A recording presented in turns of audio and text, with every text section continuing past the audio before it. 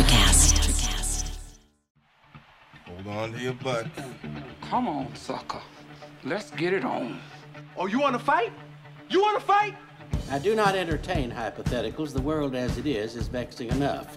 You don't know anybody named Iris? I don't know nobody named Iris. Can I have a piece of toast? I don't give a damn what you think you are entitled to. We are changing the course of history as we see it. That is what Western demands. How could you do this to me? Really, I want to know. Why did you do that? What you feel only matters to you. Step back for 1 minute and look at the big picture. And that's all? No, not for the real fire.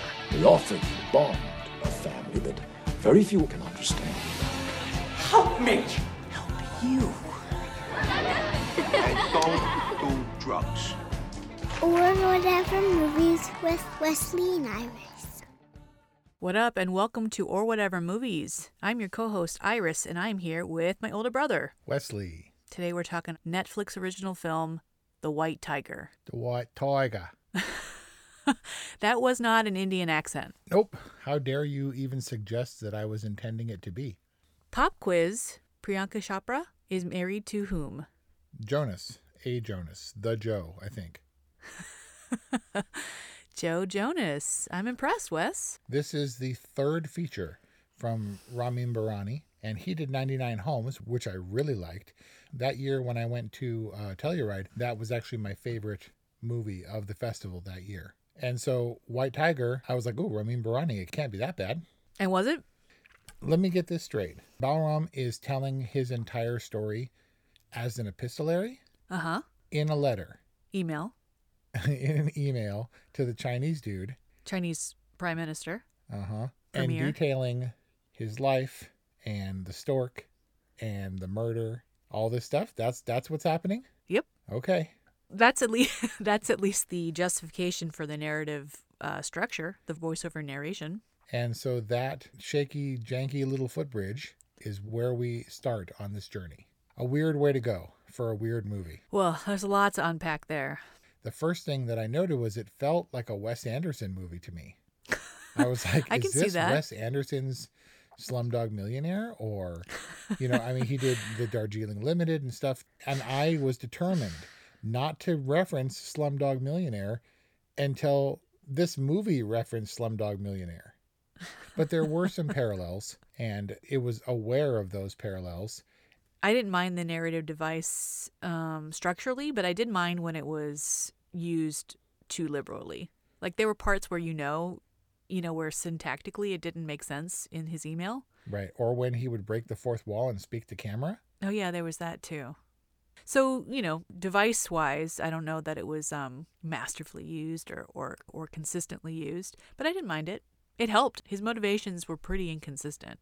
I thought that this was a movie about a person who uses their intellect and craftiness to get to a place where they couldn't otherwise be, that defies, the cultural norms. And then I was like, wait a second, I'm actually talking about the American dream. And the American dream's kind of dead. Or at least that's what White Tiger is trying to say, right? I think that you're talking about this rise to capitalistic success being a sort of a parallel for the typical American dream. I think that the gimmick of using India in the same way that Slumdog Millionaire did, in a slightly more romantic vein, this was meant to be more gritty and real, but it was a curiosity of the extreme, he was literally dirt poor. Like squatting in the dirt, living in the dirt, poor. And he grew to, excessive wealth, and it is a success, but I think it uses the backdrop of India to heighten that reality, because you couldn't make that movie about a kid from the South Bay in California. I wouldn't say that he grew to excessive wealth, but he's a business owner, and he's definitely doing better than he was when he was basically stuck between two families who were using him. Not only was he not being used, but he was trying to be a fair and benevolent boss to his drivers in his taxi business or whatever. He didn't have the big belly, but he could afford a ponytail. Right. I don't know actually what that says in Indian society, but he could afford to rock it shamelessly. This is like Slow Dog Millionaire, but essentially it's the same thing. He came from the slums and rose to prominence, and there were gangsters and stuff. It was kind of a gangster movie. Did you just call it Slow Dog Millionaire? Did you just try to slip that in there? Is it because he's so accommodating and he kind of seems like he might be kind of slow? No, not him. I'm talking about this. I don't know about you. This felt like 3.5 hours to me. Yeah, well, I mean, they're trying to justify his trajectory, his conflict and his subservience, and that very difficult time where he's navigating. His mom, or the matriarch of the family, was basically like a leech who was, saying all you're good for is to go out, work, and make money and support your family, which, maybe isn't that far from the truth. Yeah, I was happy to see that chick get shanked. In a way, although we only saw it in imagination, right? It happened on screen. It happened in my mind. But when it happened on screen, it was in his imagination. Still happened. Still counts. All right. And then this other family where, where they're using him, and Priyanka Chopra is our kind of, emissary. She's representing the North American perspective. And, but also in her own way, she looks down on him and she abuses him, or at least she's complicit in allowing him to be scapegoated for her crime. But all that to say that we spent a lot of time with him being conflicted, and I was thinking the entire time, like, at what point is he going to use his wits, use his mind, which, it doesn't matter where you come from as long as you have one, to get ahead, get out, do better. Yeah, I'm not sure that he ever would have. I think they triggered his fight or flight instinct when they put him in a compromising position with the confession, which is really jacked up. But I agree what you're saying about Priyanka, just in that she was, I guess because she had, been abroad and stuff, was the American perspective in a way. I felt like this was the farewell, in the sense that the India backdrop was a visual journey that I'm not sure would play the same way to Indians. It's a cultural experience from an American perspective is how I think this movie was intended to be viewed. Would you agree? Yes, I think it was intended to be viewed from a Western perspective. But not to trap you in that perspective, but also in certain points it was impenetrable. I mean, they went pretty deep and they flipped between Hindi and English. And it just so happened that we watched this on Netflix and it's always set up for subtitles. But boy, I feel like it was a good thing because how rapidly they switched between Hindi and English. And that's how I could tell that they were actually speaking Hindi, is because the subtitles told me. But a lot of the customs and traditions are confounding.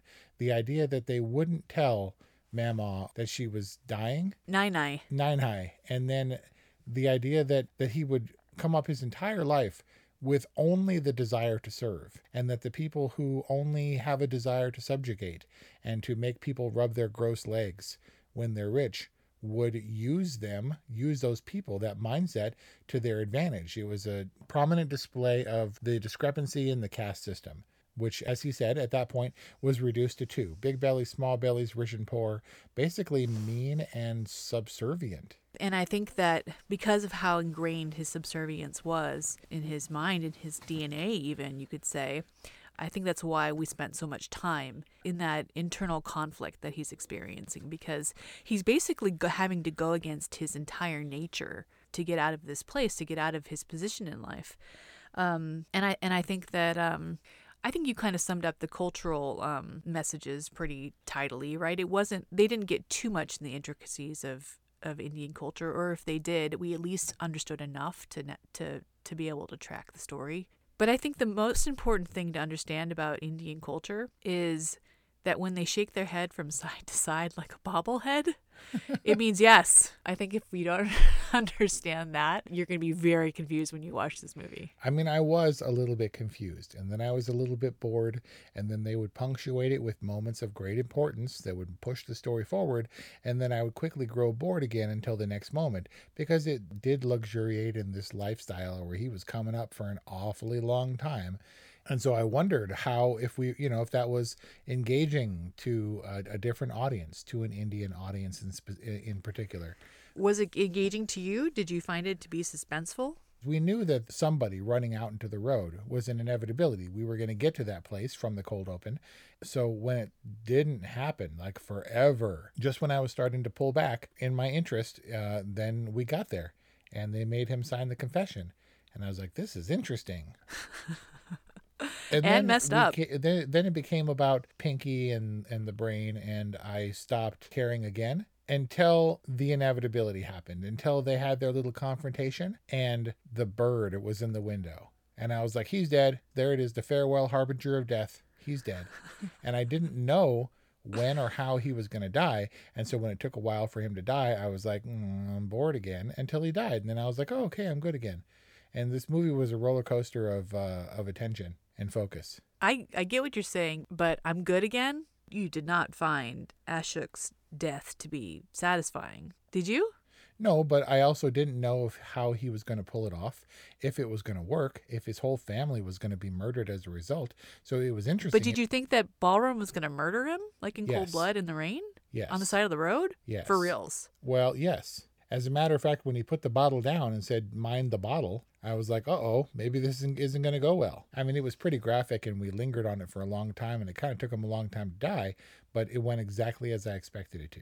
But we were rooting for Ballroom and then all of a sudden he's a cold-blooded murderer. Yeah, but we were also rooting for him after knowing that the child was murdered, that kid probably died. And when that kid actually died, I was struggling with him like, man, he went into problem solver mode, and the people who ultimately submitted him to the fate of being the signed confessional person, they were the hysterical ones, and he didn't care about that kid one bit.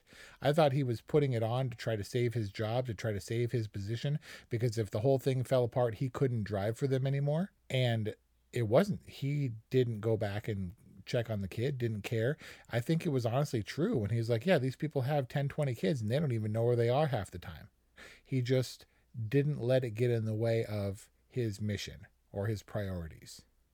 Imagine in an American movie if they had used the death of a child in the road to further the plot. Then what? I don't know. It just seemed awfully cavalier. Interesting. The child is so faceless, nameless, and written off by the characters that it's kind of gross to confess, but I didn't really think too much about it, him either. I did. That's kind of weird. I mean, I wasn't focused like, no, this movie can't continue, because I thought inevitably they would address it, or that he would go and confess, or he would secretly send them money, the family money or something. And that just never seemed to be the case. I thought that there was going to be justice for Barb. Stranger Things. Oh, not a lot of closure for the kid manslaughter crime. That's kind of weird. For whatever Ballroom's motivation was, he did go into damage control mode, and then they scapegoat him, which we're supposed to feel is a great injustice. I mean, I don't know. Maybe he was fooled. Maybe he did think that they saw him as part of the family, and then then he knew. He was reminded of his place in life, and that if he was going to rise up, he had to take matters into his own hands and maybe be as ruthless as his employers. Huh? Yeah, well, yeah, I think it's good. I think he was free to experience that arc in my mind. I wanted to see how it would land for him, because I didn't care about a single other person in this movie. I didn't care about Pinky. I didn't care about Ashok. I didn't care what happened to them. I didn't care about what the great socialist or his employer or the stork or whatever. I didn't care. And so I just wanted to see what was going to happen to, what was his name? Ballroom. No one was really presented as being particularly likable in this film. Not even Ballroom, really. I mean, in the end. I feel like this movie wasn't altogether surprising. And so it was a long journey down the river to get to where I wasn't surprised. And so that was kind of difficult. I mean, we saw him with his ponytail and his gangster cane and stuff. And when we ultimately get to the end, he says, is it crime? He said that that's the two choices in life, right? Crime or politics. I'm not sure if Balram chose crime or politics, because I didn't see them as being so different in this movie. One being the gangster of the stork and the other being the great socialist. And they were both kind of criminals and politicians. Yeah. Likewise, That's he said, interesting. he spent this whole movie saying, you can't get out of the coop. You can't get out of the coop. And then at the end, he looks to camera and says, I made it out of the coop, and walks off screen. And I was like, you didn't make it out of the coop. It's just a different coop. His success story is rife with grief, with uncertainty. It feels like all we're talking about here is money. That's always been the case. It was the case for the Great Socialist. It was the case for the Stork. It was the case for Ballroom's family. And ultimately, it's the case for him. But maybe he seems strangely at ease after everything he had to go through, the multiple people he had to kill. Is it a success story for him to be where he is, even though 2 people died and his family may be dead? He's not sure. Cinematically speaking, or like in life? Shouldn't those two be one and the same? I mean, in life, things are just always a lot more complicated than our narrative structure allows. It sounds like a justification. But life doesn't adhere to our tidy narrative structures. Like, we add narrative to life in order to understand it. Like in the Tom Hanks movie where he's in the hot tub with the chicks, and he's way too old. What's that movie? Are you talking about Charlie Wilson's War? And then Philip Seymour Hoffman's like, and then the emperor's son gets the horse, and they're like, yay! And then he falls off the horse, and he's like, boo!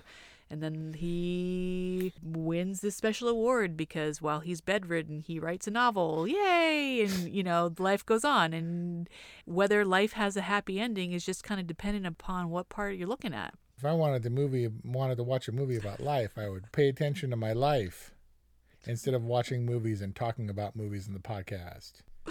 Well, we can do that too. I mean, we kind of do that. Ultimately, it was difficult because, like you said, more like life, there's not a definitive act of redemption. This wasn't a promising young woman. He's left to reconcile himself with his past if he even cares to do that. He can't go back to his life. He doesn't identify as the person he was before, doesn't know or seek to find out with all his wealth what happened to his family. Doesn't know. This is where he is, and it just feels like he broke through the wall into another area of the coop. I don't know why I'm trying to understand the American dream vis-a-vis this movie, but there are so many things about him where he's embodying the American dream, where you pull yourself up by your bootstraps, you get ahead with your wits and your talent. It doesn't matter where you come from, and yet this is like the anti-American dream, where it's like death to the white man. It's time for the brown and the yellow, and you get ahead with crime and murder. And I mean, not that those 2 things are the same at all, but those 2 messages, even if they're kind of unrelated, are conflicting for me.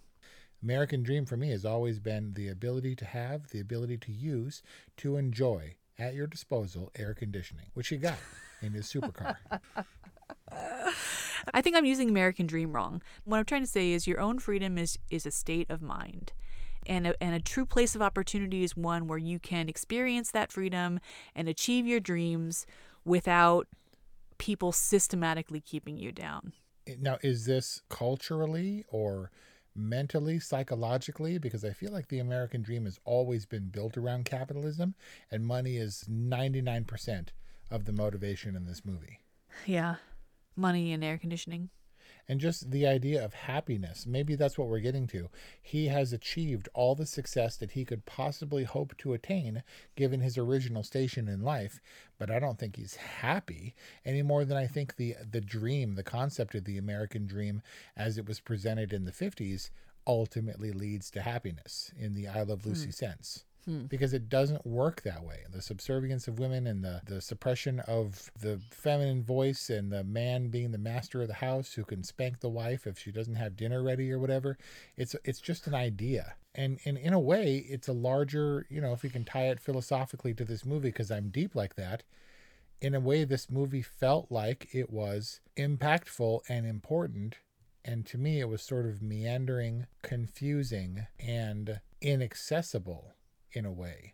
I mean, I wasn't trying super hard to get every nuance of Indian culture that I didn't understand, but it seems like, especially Balram, for where he ends up as the narrator for this movie, he looks you dead in the eye. He looks us dead in the eye and asserts that he made it.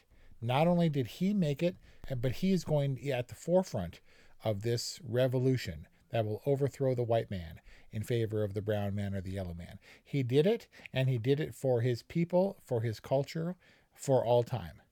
And he did it by nefarious means, and he did it without good conscience. And I think that that's what this movie wants us to believe, at least from the perspective of his character. It's like when someone comes at you with a really good insult to really put you in your place, and they walk away all satisfied because they got the last word, and you're like, okay. I didn't believe his conviction in the end, because I don't think he did it. I don't think he won. I think he got to the place where he was going to be happy, but it didn't threaten me as a viewer who, if we were going to take sides here, represented the white person to be put down that he was coming for. So you weren't threatened, and you didn't feel defensive, and you weren't maybe even a little hurt where he was like down with the white man and up with the brown and the yellow man. Look, it's like in Bruges. When the race wars happen, I'm siding with the Japanese. I mean, we're all Asians, right? They're just Southern Asians. I can review this movie from the quote-unquote white perspective until the shit hits the fan, and then I'm siding with the yellow people. Come at me, bro. Well, I mean, he is coming for you. That's the point. Sure. So I calculated this immense wealth. He said he was worth roughly 15 times what he took from Ashok after murdering him, right? He built it into his driver's empire, which came out to just over 800,000 US in today's dollars. And while that's a significant amount of money, it's about $800,000 more than I personally have. If Balaram wants to come for me with less than $1 million, come at me, bro. Yeah, but when you think about it in relative terms, that's probably, he was a baller, in India. Was he the white tiger? Was he the once in a generation? I'm going to go with he was the white tiger, because he was certainly the breakout. He was the one who cast down the caste system, found his way to riches, prosperity, and wealth, doing what he had to do. He was a once in a lifetime, and not many people can do that in his station in life. At the same time, from our perspective, we know that white tigers don't come along once in a lifetime. We know that we can see them at Siegfried and Roy's garden right now, because you just have to breed them correctly, or by virtue of selective breeding and just probability of an albino tiger. It's not this mystery sent down by one of 4 million gods. Sometimes it happens. They're not that hard to find. You just got to have the money to find them. So I think he was the white tiger, but from his perspective, from our perspectives, white tigers aren't all that difficult to come by, or aren't all that special, because I ascribed no spiritual significance to that animal. It's nice that he has his life. I wouldn't trade my current life to go to Bangalore to have it. But what I will say is that Ardash Gurav, who played Balaram, entirely a new face to me, I thought he did a great job. I thought the gross, slimy servant, who was kind of backstabbing in a way, but still coming up from where he did and being totally subservient and downcast eyes and posture, ultimately evolved into his confident swagger and his rage, his sadness, having to see the changes in emotion in his face in extreme close-up when he was scapegoated and stuff. I thought he did a great job for someone that I've never heard of, never seen on screen before. And so in that way, I found it really enjoyable to watch his journey. I didn't understand all of it. He carried a really big, really long-ass movie. I was ultimately unsatisfied with The White Tiger because it contradicted itself. That anyone can rise up, but only if you do it through murder. I wanted to like him, and I wanted to be happy for him, and I wasn't in the end. And that's probably me coming at this from a way, way too oversimplified point of view. But ultimately, I think it did contradict itself, despite whatever I might have wanted it to be. That being said, it's well done. I kind of can't give it a boring if it sustained me just because it was unsatisfying, So what is your ultimate rating on The White Tiger? We got to come down one way or the other. So on The White Tiger, I'm going to give a good. I honestly have to say this is probably the closest I've come to letting your position influence my own, because I was on the fence. And I don't know. I don't know. A lot of good things about The White Tiger. A lot of things that maybe I was defensive about from a Western perspective. But I feel like I was edging towards also an all right rating, where I think it crosses the line because it is skilled filmmaking. It maybe loses its way a little bit, but it was good to watch. This character was good to watch, even if the things that he did were questionable. To my eyes, it was compelling for most of the time. I would have chopped 20 or 30 minutes out of it. That's just me. The White Tiger, a Netflix original film, raises some interesting questions for us, but ultimately it clears the bar. You got an all right from Wes, a good from Iris. That's our review on Iris's highest rating. And one of my 2 ratings. That's our review on The White Tiger. Let us know what you think. 818-835-0473 or whatevermovies@gmail.com, at or whatever movies on Instagram and Twitter. Thank you for listening, and we'll see you next time. Hi, I'm Lessa Godet, host of Her Extraordinary Life by Design podcast, where we celebrate women who are shaping their lives one extraordinary day at a time. I speak with women from all over the world about what they do and how they are passionately pursuing their dreams and creating meaningful impacts on their communities. So come join us and learn about all there is to learn about these extraordinary women. Today is working for me. Do you believe that for yourself? Hey, I'm Pastor Julie, and I want to empower you through encouragement. Inviting you to my podcast, Big Truth Encouragement, where I unpack living a faith-filled life. I created my podcast for the ladies, but gentlemen, you'll gain something too. So I invite you to listen to Big Truth Encouragement on Electricast and any platform where you listen to your podcast. Electricast. Electricast.